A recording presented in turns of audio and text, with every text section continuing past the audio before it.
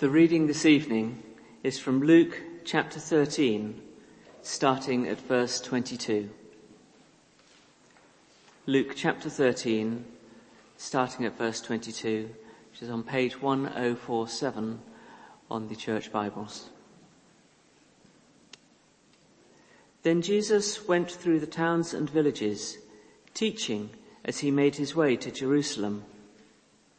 Someone asked him, "Lord, are only a few people going to be saved?" He said to them, "Make every effort to enter through the narrow door, because many, I tell you, will try to enter and will not be able to.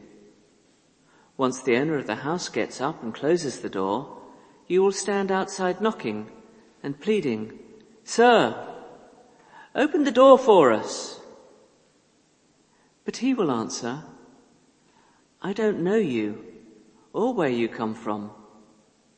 Then you will say, 'We ate and drank with you, and you taught in our streets.' But he will reply, 'I don't know you or where you come from. Away from me, all you evildoers.' There will be weeping there and gnashing of teeth when you see Abraham, Isaac, and Jacob and all the prophets in the kingdom of God, but you yourselves thrown out. People will come from east and west and north and south, and will take their places at the feast in the kingdom of God. Indeed, there are those who are last who will be first, and first who will be last." At that time, some Pharisees came to Jesus and said to him, "Leave this place and go somewhere else. Herod wants to kill you." He replied, "Go tell that fox, I will keep on driving out demons and healing people today and tomorrow, and on the third day I will reach my goal. In any case, I must press on today and tomorrow and the next day, for surely no prophet can die outside Jerusalem.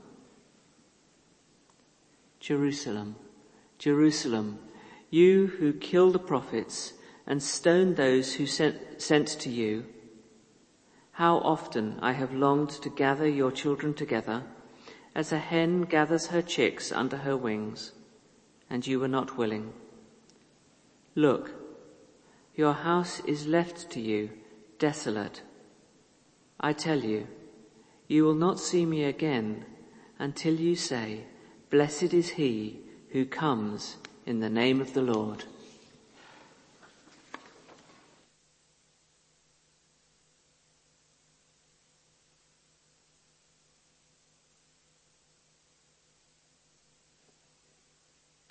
Thank you, Chris, very much. Now, I'd just like you to imagine it's a lovely summer's day, and you're going for a walk along the beach, and you're just getting to that part of the beach where there are some cliffs, and the sea is up pretty close to the cliffs, and there's about a couple of 100 meters of this sea up close to the cliffs that you need to negotiate before you get to some further beach a little bit way down. And you're with a group of friends, and you stop and you ask each other, is there sufficient time to get to the next bit of beach before the sea is right up crashing against the cliffs? Is there enough time to get there? Wrong question. Actually, what you need to ask is the tide coming in or out? Because obviously if it's coming in, you might have, say, 10 minutes, and you wouldn't want to do that. But if the tide's going out, you've probably got about 10 hours to do that 200 meters or so. Or take another example. You're taking your dog for a walk up on the downs, and you come across an old man slumped to the ground.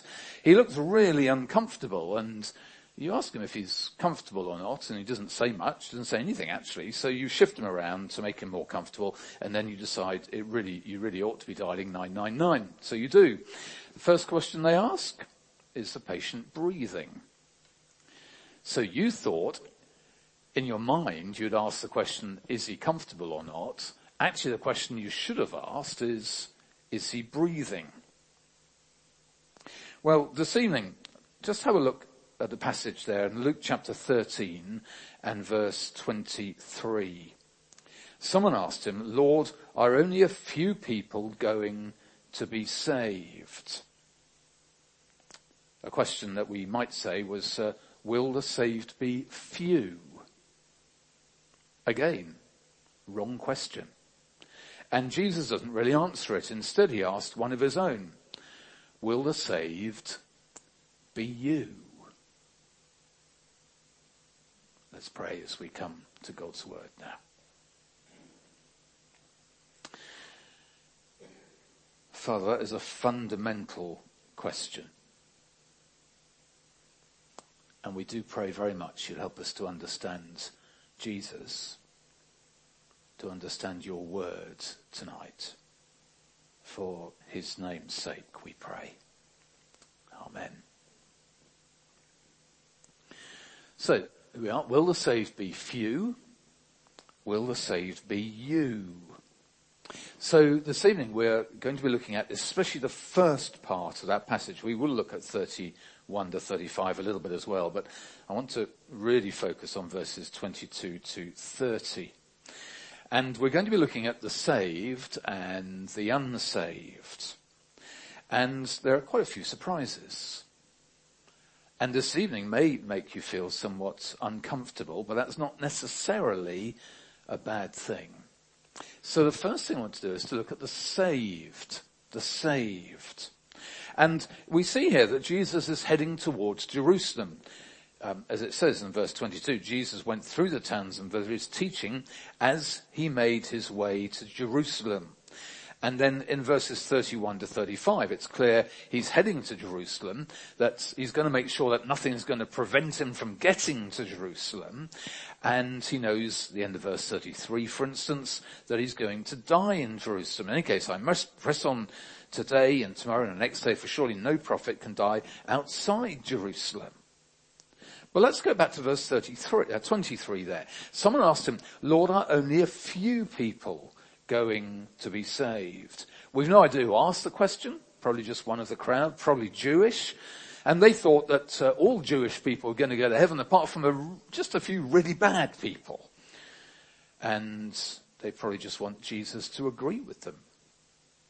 Only a few people are going to be saved, and it's going to be you, the Jewish people. And most people we know will think in a very similar kind of way. People like us are going to go to heaven, and it's only going to be a few really bad people who won't. That's what a huge number of people, that's what many, many, many millions, billions of people in this world think. People like us will go to heaven, and it's just a few really bad people who won't. You know, people like mass murderers and rapists, they won't make it, but people like us will. So, for instance, when there was an unbelieving showbiz comedian dies, and someone on TV or radio will almost always say, heaven will now be a happier place. Rubbish. On all sorts of fronts. And actually dangerous rubbish at that. You know, that whole idea, people like us go to heaven and hell is reserved for really bad people like mass murderers and rapists. And so many people think that. But is that really true? And I guess many of us here will think along similar kinds of lines from time to time. But Jesus replies to this man, to this question, and he doesn't actually answer the question directly. It says, the question is, it's just people like us who go to heaven, isn't it, Jesus? That's the question, really. And he doesn't really answer that. He just says, well, the question is, the important thing is, will the saved be you? So the saved, let's think about the saved. And the first thing we see about the saved is that they know Jesus. So look at verses 24 and 25. Someone asked him, Lord, are only a few going to be saved? He said to them, not really answering the question. And he says to them in verse 24, make every effort to enter through the narrow door. Because many, I tell you, will try to enter and will not be able to. Once the owner of the house gets up and closes the door, you will stand outside knocking and pleading, Sir, open the door for us. But he will answer, I don't know you or where you come from. Now that's chilling, isn't it? That's really chilling. The saved know Jesus. And Jesus is saying here, on the day of judgment, they will have Jesus say to them, so these people here will have Jesus saying to them the most horrifying words ever. Look at the end of verse 25. Some will have Jesus say to them, I don't know you or where you come from. The saved know Jesus. They've entered through the narrow gate and they know Jesus. I read just recently about a Christian pastor who was having coffee in a coffee shop and he saw a Korean girl, as it happened, sitting there reading a Bible, and he just asked her if she was a Christian.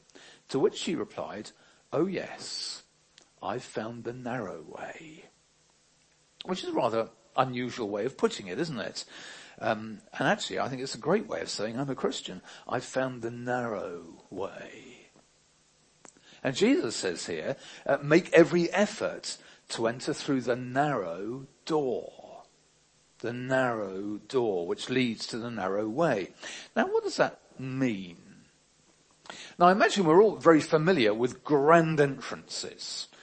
To some degree our west door here is quite a grand entrance. It's not just the doors, it's the surrounding and so on. Everything focusing into the entrance at the west end of the church down there. Cathedrals, you go to many cathedrals, they have enormous wooden doors at the west end of the building. The biggest doors in the church by far, fit for a grand entrance. But Jesus speaks of the door to heaven. He said and he's saying, look, it's not a place with massive, great big doors. It's that little one over there, just down in the corner. That's the entrance. He's saying it's like going in through the fire exit. That little door over there, the narrow way, the narrow door, is probably also a low door through which you would squeeze humbly. It's a door that you can't get through when you're taking with you suitcases or a huge great big rucksack, because there isn't room for you and your stuff. The door that admits the humble. The door that admits the unassuming. And Jesus makes every effort. He says to us, I want you to make every effort to enter through the narrow door. And when he says every effort, the word is agonizomai in the original. So he's saying agonize to get through the narrow door. Throw off every sin and the cares of this world which weigh us down and squeeze through the narrow door which leads to life, to new life with Jesus. And many try to enter, Jesus says, well, they've got too much baggage. They've got too much stuff with them. They're laid down with all this stuff they're carrying with them, and they can't get through. Maybe possessions or sins which mean so much, and we won't leave them behind. And we can't get through that narrow door with them. And Jesus is saying, it's a narrow door. You've got to leave the rubbish behind, because you can't take it with you. Come through the narrow door, the narrow gates. And there you will find that because Jesus went to Jerusalem, and because he died for you and for me, that barrier between us and God is now removed so that we can know each other personally, forever. And Jesus says, you come to that new life. You go through the narrow door to the new life, to live the narrow way. Remember the Korean girl? And you do that when you humble yourself and you duck down and you leave the rubbish of your old life behind, taken by Jesus, and you squeeze through that narrow door to an eternal life where you know Jesus personally and he knows you personally. I don't know the Queen. I know plenty about her. I've watched The Crown, series 1 and 2. After that, I got a bit, oh, really? And I watched the first 2 series with Anna. I've seen the Queen. I had to go to a service at Westminster Abbey once, and the Queen was there. At least I saw the top of her head. And I've seen hundreds of photos and TV programs, and I guess I know quite a lot about her. But I don't know her. I've never had a conversation with her. And sure as anything, she doesn't know me. If you asked her, she'd say, Phil Moon? Phil who? But with Jesus, whoever you are, if you humble yourself and duck down and squeeze through that narrow door, you come to new life. Because Jesus died for you, your sins have been forgiven, and you meet Jesus and you know Jesus, and Jesus knows you. The saved know Jesus personally. And they're a diverse bunch. They don't all look the same. They're not all from the same place. They haven't got the same background. They're a very diverse bunch. Just look at verse 29. People will come from east and west and north and south and will take their places at the feast in the kingdom of God. From all over the world, all down history, and not like us at all. And there will be surprises. So look at verse 30. Indeed, there are those who are last who will be first, and the first who will be last. As Jesus yet again turns the world's values upside down and back to front and inside out. And says actually the people who are going to be in heaven are those who know me and those I know. And there will be some surprises. I wonder if you'd like to make a little mental list of those who your top 5 people you'd expect to be in heaven. And I guess your list may well include, I'm sure some of us would have thought, Mother Teresa,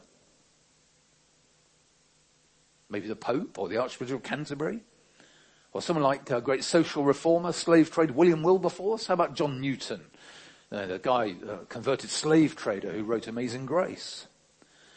Or maybe some people who are more up to date, so maybe one of those great Christian leaders, Billy Graham, or for these in this century, perhaps John Piper, the American Christian leader.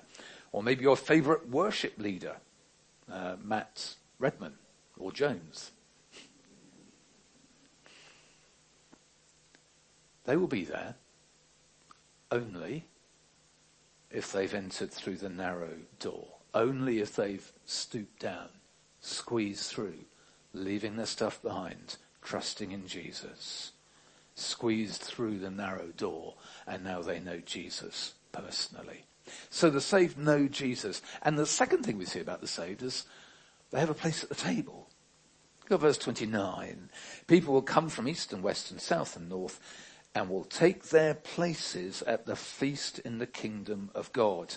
It's a picture of heaven. The Bible talks quite a lot about heaven, like a feast. It seems to be here as well, a feast with places. There's a kind of table plan worked out, if you like. It's not like a cafeteria. It's far grander than that. This is not some kind of relaxed free-for-all. This is prepared, it's organized, it's chosen. For those who stop and squeeze through the narrow door, who know Jesus personally, have a place prepared at the feast in heaven.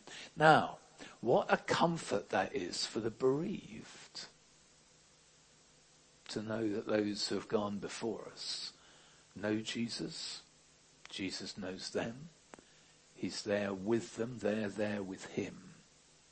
And what a joy to know that if we know Jesus, there's a seat at the banquet with your name on it. What an extraordinary assurance that is. And this evening is meant to reassure and make comfortable people who are genuine believers.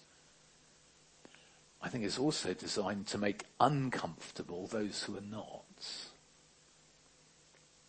So the saved know Jesus and have a place at the table. Will the saved be few? Will the saved be you?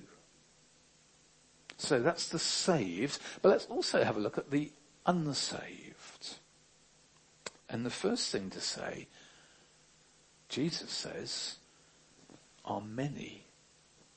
He says, look in verse 24, make every effort to enter through the narrow door because many, I tell you, will try to enter and will not be able to.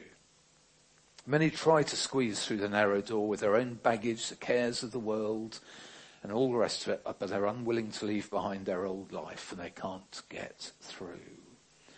And they'll still be surprised when Jesus has to say to them, verse 25, I don't know you or where you come from. I don't even know where you come from. He repeats it in verse 27, doesn't he? I don't know you or where you come from. Away from me, all you evildoers.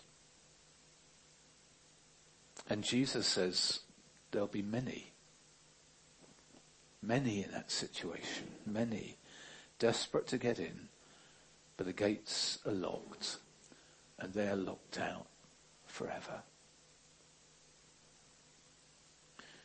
The tragedy of Afghanistan at the end of August is still going on.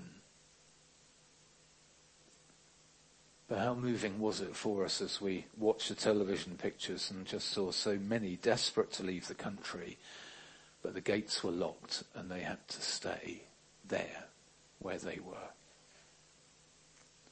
And it's been on our hearts. I guess in some ways it's maybe fading a bit, but the situation there is still awful.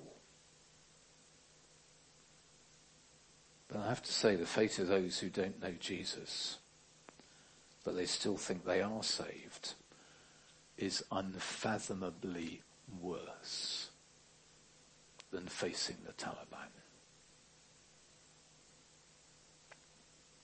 And what are we to do about that? Do we care?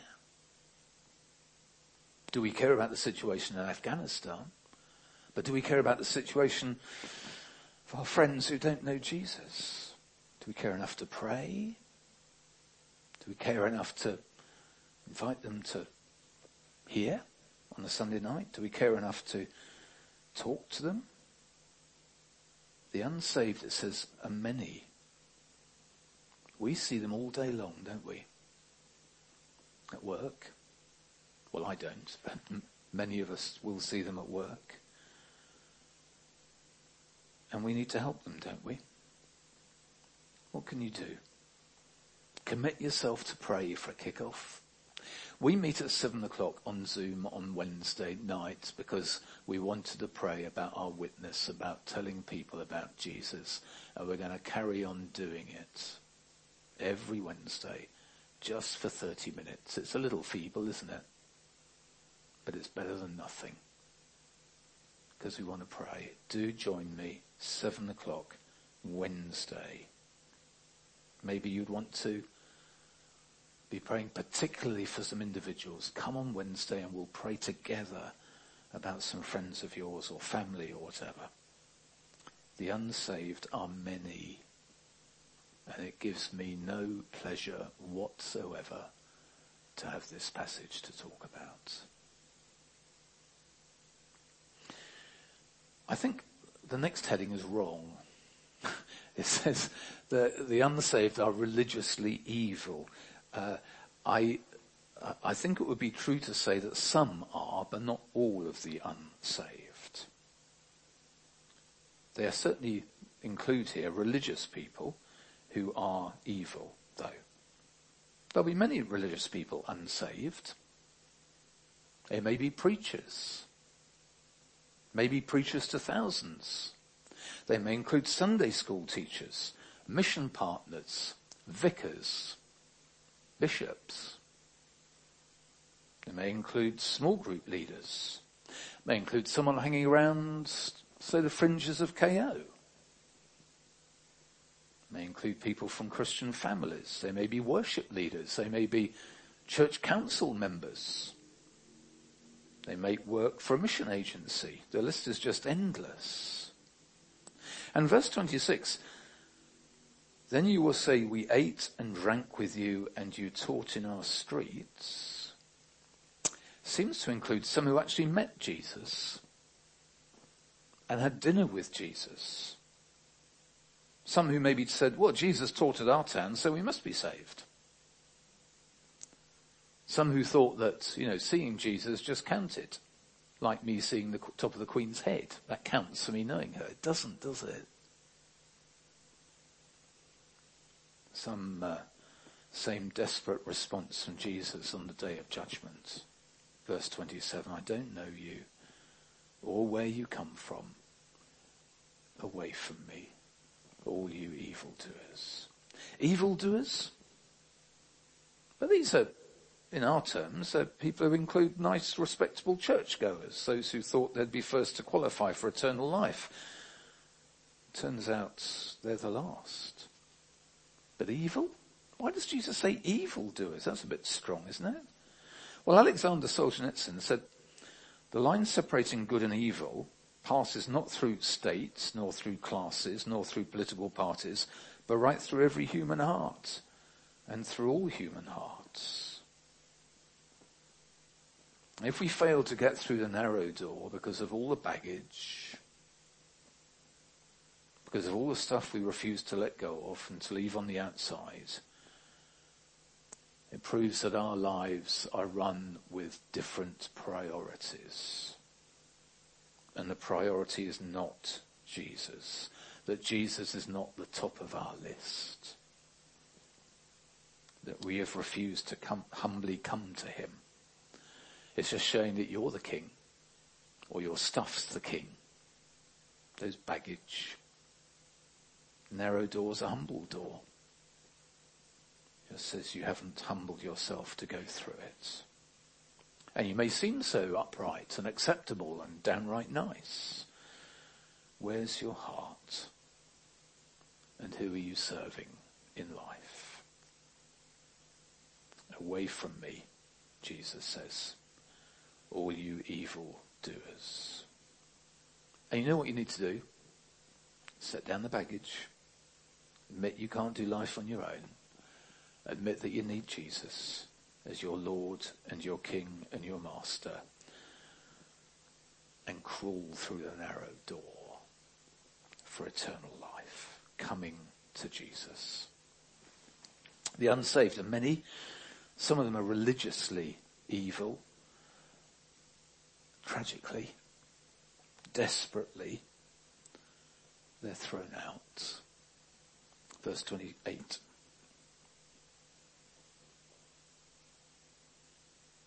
There will be weeping there and gnashing of teeth when you see Abraham, Isaac and Jacob and all the prophets in the kingdom of God, but you yourselves thrown out. The greatest tragedy.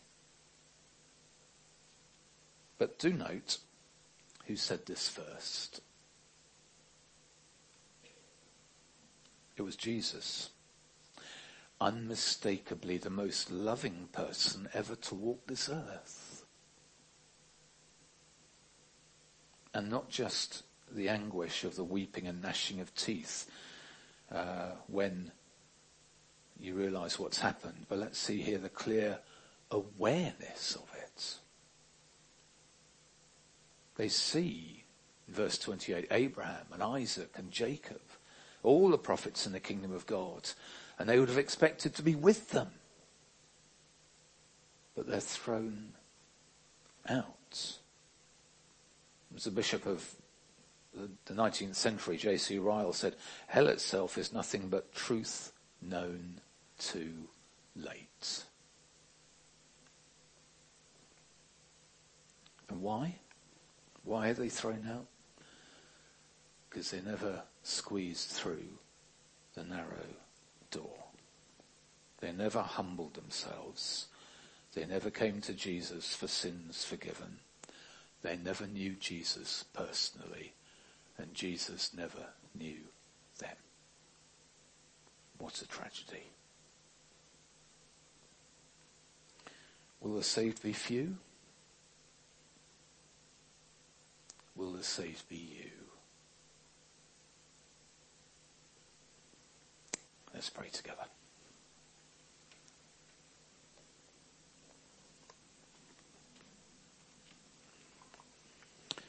Father, that is a really difficult and unbelievably somber passage, but we believe it's true. It'd be much more convenient if it wasn't. But Lord, we believe this is true, and we believe that's such an important question for everyone here tonight, for everyone, full stop. Will the saved be you? And we pray, Lord, that we may answer that question honestly. And if the answer is yes, then that would give us great joy and great assurance. If the answer is I'm not sure, we pray, Lord, that through talking with others and through reading and praying and so on, we would become sure. And if the answer is no, then Lord, please help us to act on that with huge urgency and to get down on our knees before you and enter through the narrow door, we pray. For Jesus' sake.